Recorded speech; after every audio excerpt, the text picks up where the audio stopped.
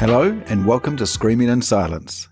For most of us, severe pain is thankfully a fleeting experience, but for some, like myself, it's a permanent companion. For the past 25 years, everything I've done or experienced has been accompanied by chronic pain.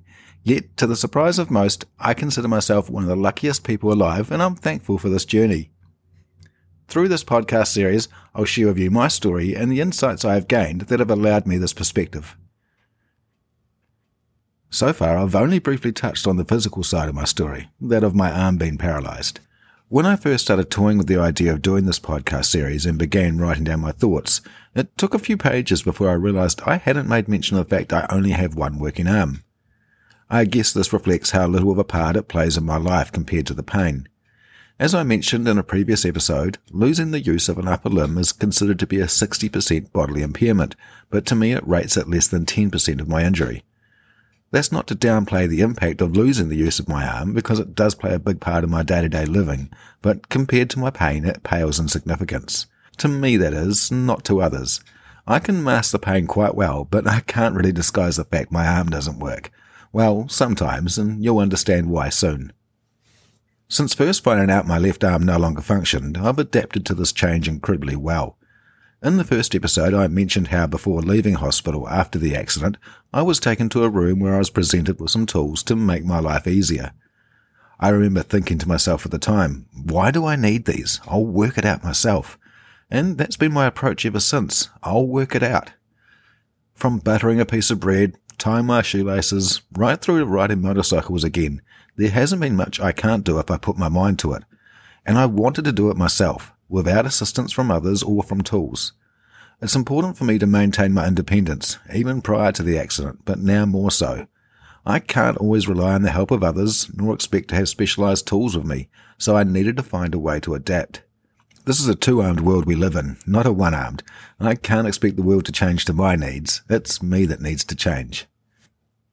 In a way, the challenge of it all is quite satisfying and rewarding. Certainly, there is an element of frustration when working with only one hand, but even this can have a silver lining. An example that comes to mind is when working on my motorcycles. A simple job like using a cable tie to secure some wires can become an exercise in extreme focus, remaining calm under pressure, and endless frustration as I try to get one end of the cable tie to thread through the other. It's literally a 5-second job for someone with two hands, but I've been there for 15-20 minutes until I finally struck gold. Despite it being such a small task, the sense of achievement I get when it all comes together is immensely rewarding. Not only for finishing the job, but from what it taught me. To control the frustration, to remain focused, and to see a task through to completion by thinking outside the box and adapting. Not to forget doing it the entire time under considerable pain. Without a doubt, it would be easier to succumb to the frustration. I've been there numerous times, but all I end up with is a bad attitude and a job that still needs doing. It's far more beneficial, but yes harder, but more beneficial to learn the tools to maintain that focus and discipline. The job gets done, my attitude remains positive, and I've grown from the experience. Some tasks are of course frustrating and less rewarding. For example, grocery shopping. If I'm only going in to get maybe 3 or 4 things, then carrying them is not an option, and I don't really feel like pushing a shopping cart with only a few items in it, so of course a basket is the obvious choice. But this means putting the basket on the ground, picking up the item and putting it in the basket, and then picking the basket up again. Yes, it seems like a small inconvenience, but repeated thousands of times it can start to wear a little thin. But it is what it is. I can't change it, and ultimately it's just another experience in life that I am lucky to have. According to a recent report by the United Nations Food and Agriculture Organization, over 800 million people, that's 1 in 10 people on this planet, suffer from a lack of food.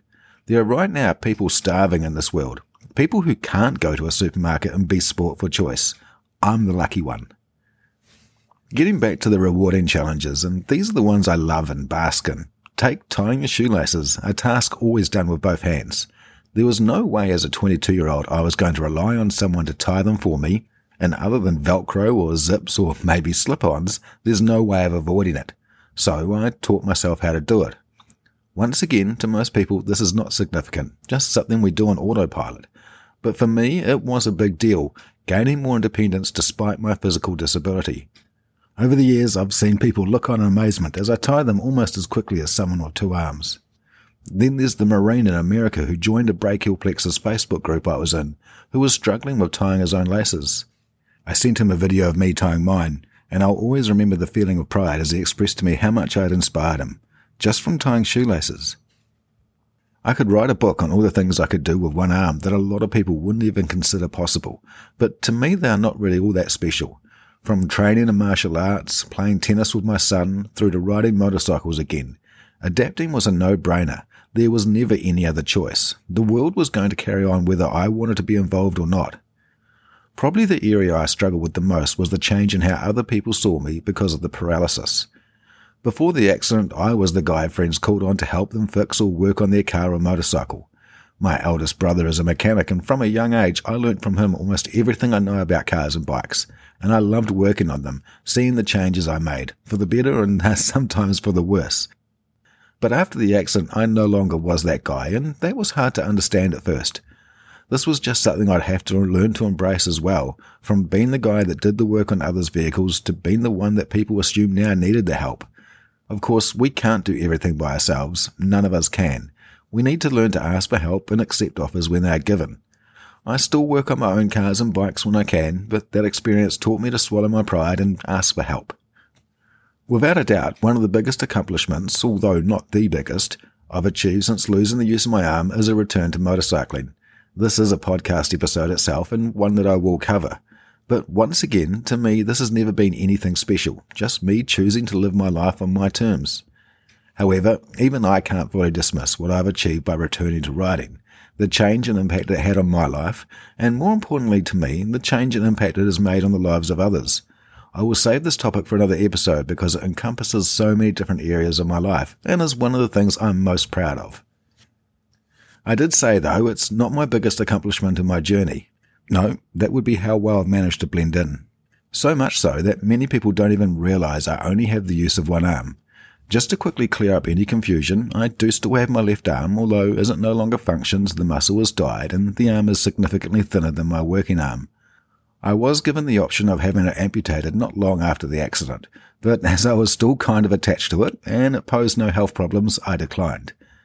The surgeon told me this was a normal response and that I'd be back in 6 months asking to have it removed. That was 24 years ago. I know people who have had the procedure done and most are happy with their decision, some not so much.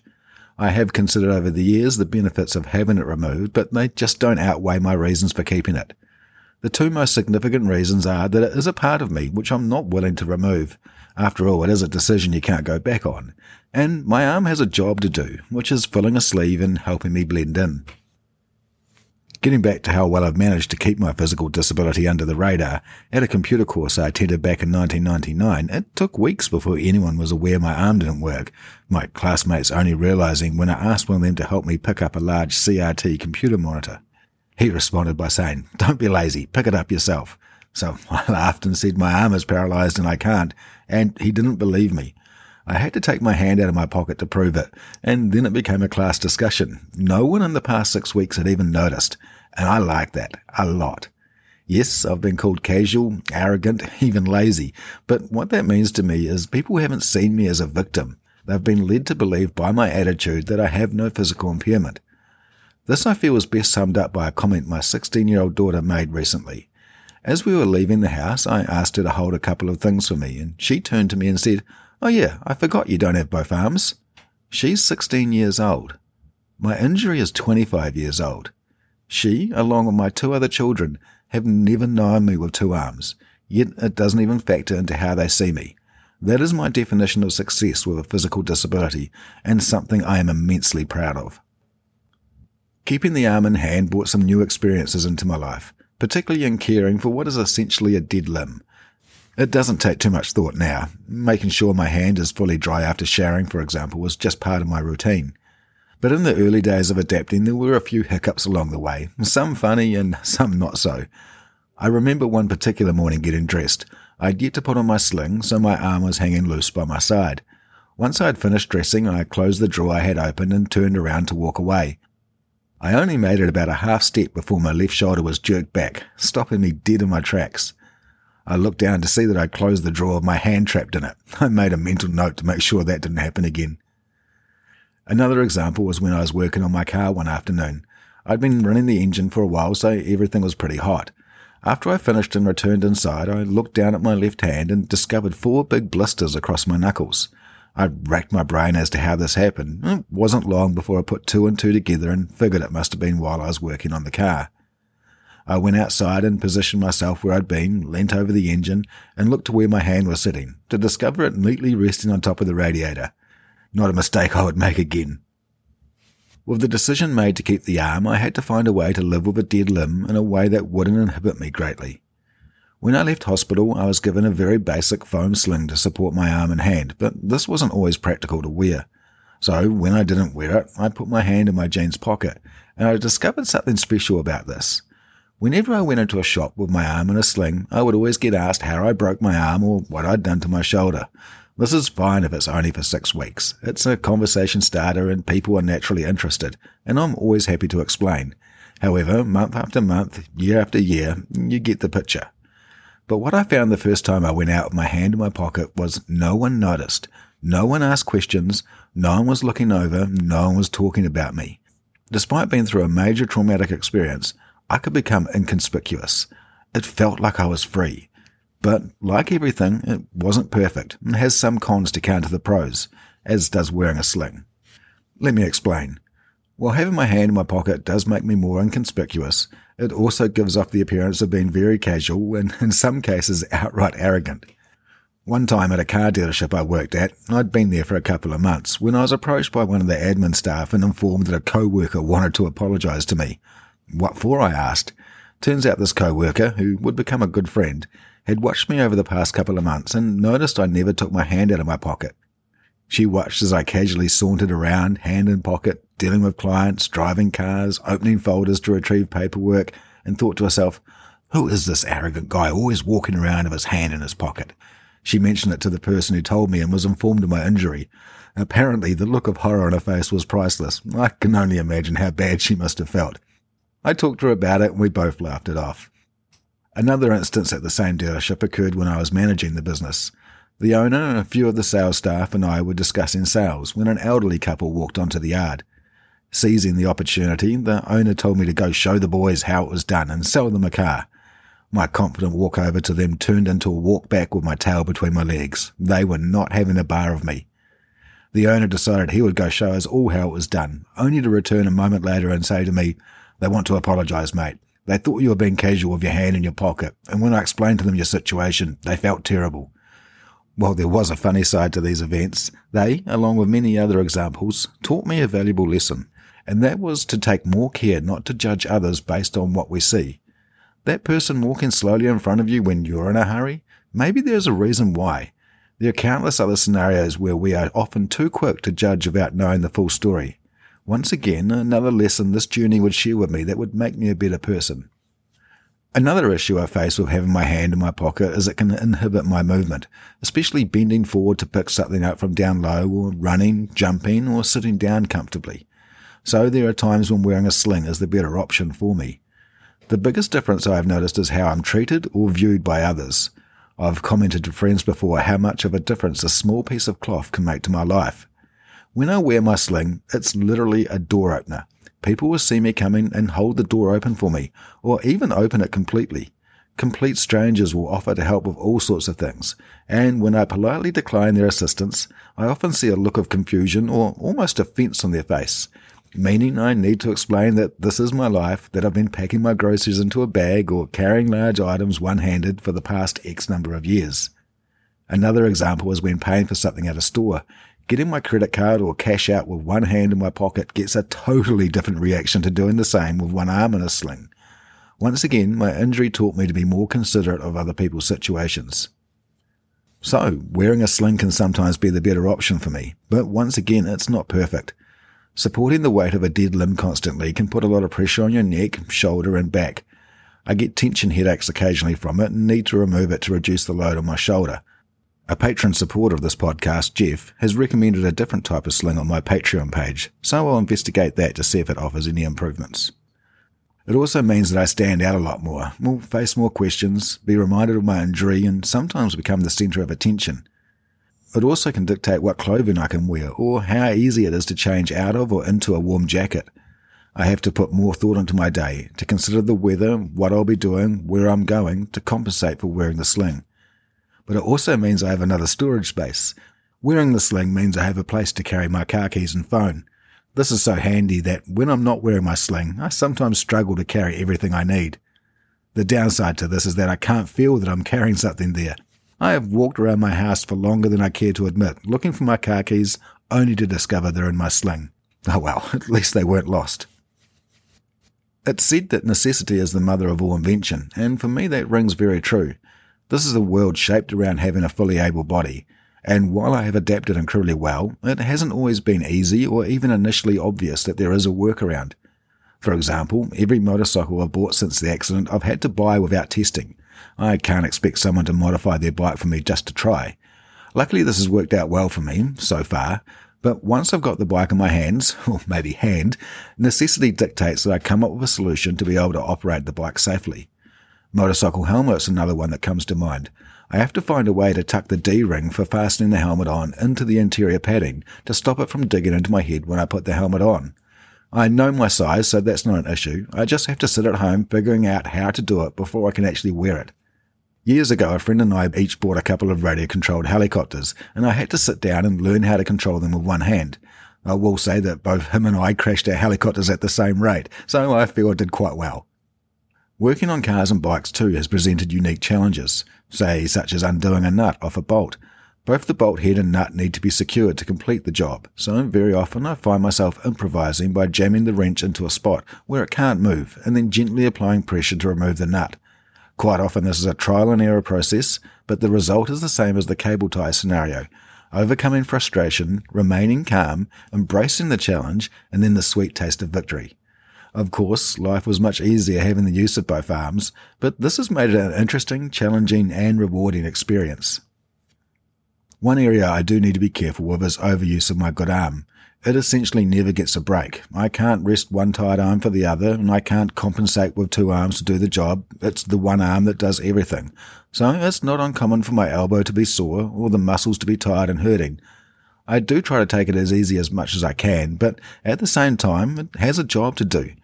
I'm very good at gauging when I need to back off though, so while my right arm is constantly making me aware that it's getting sore, I can still get the most out of it that I need. There is no doubt that having the use of one hand and arm makes life a lot more challenging, occasionally frustrating and difficult, and then couple that with severe pain, sometimes the basics are nearly impossible to complete. And it would be easy to get swallowed up by the frustration, to give in to anger or resentment. And this isn't exclusive to me, or people with disabilities, or chronic pain. It applies to us all. Giving in to that frustration is the easy choice, but gains us nothing. In fact, it sets us back even further. Instead, focusing on what you can do and just moving forward step by step will get the job done and leave us in a far better place mentally. And at the same time, struggles can give us an appreciation of how well we do have it. Despite losing the use of my arm, there's so much I can still do. I can still ride a motorcycle, drive a car, pick up my children. This is more than many others can do, so I can't really complain. And when you realize you can't complain, you start to see the good in what you can do, what is possible, and the rewards are just as great, arguably better. Once you understand where your absolute limits are, you can start to work within them to achieve outcomes that may seem at first impossible. If we frame it right and choose to let it, challenge through adversity brings the best out of us. Once again, thank you very much for taking the time to join me on this episode. Next week, I'll be covering the wider effects of living in pain, separate from the day-to-day challenges, before we move on to why I consider myself so lucky, which will feature in episode 6. If you enjoyed this episode and don't want to miss out, please subscribe. I'll be putting a new episode up each week. You can find me on my Patreon page. Just search Screaming in Silence at patreon.com or use the link in this episode's description. Joining gives you access to an exclusive community where you can ask me anything related to my journey or maybe about one you're on yourself, along with other Patreon-only content, or if you just want to support this podcast. If you know of anyone who you think would benefit from hearing about my journey in pain management and life perspective, please do share. The more that can benefit, the more worthwhile my journey becomes. Once again, thanks very much, take care, and I look forward to sharing more with you next time.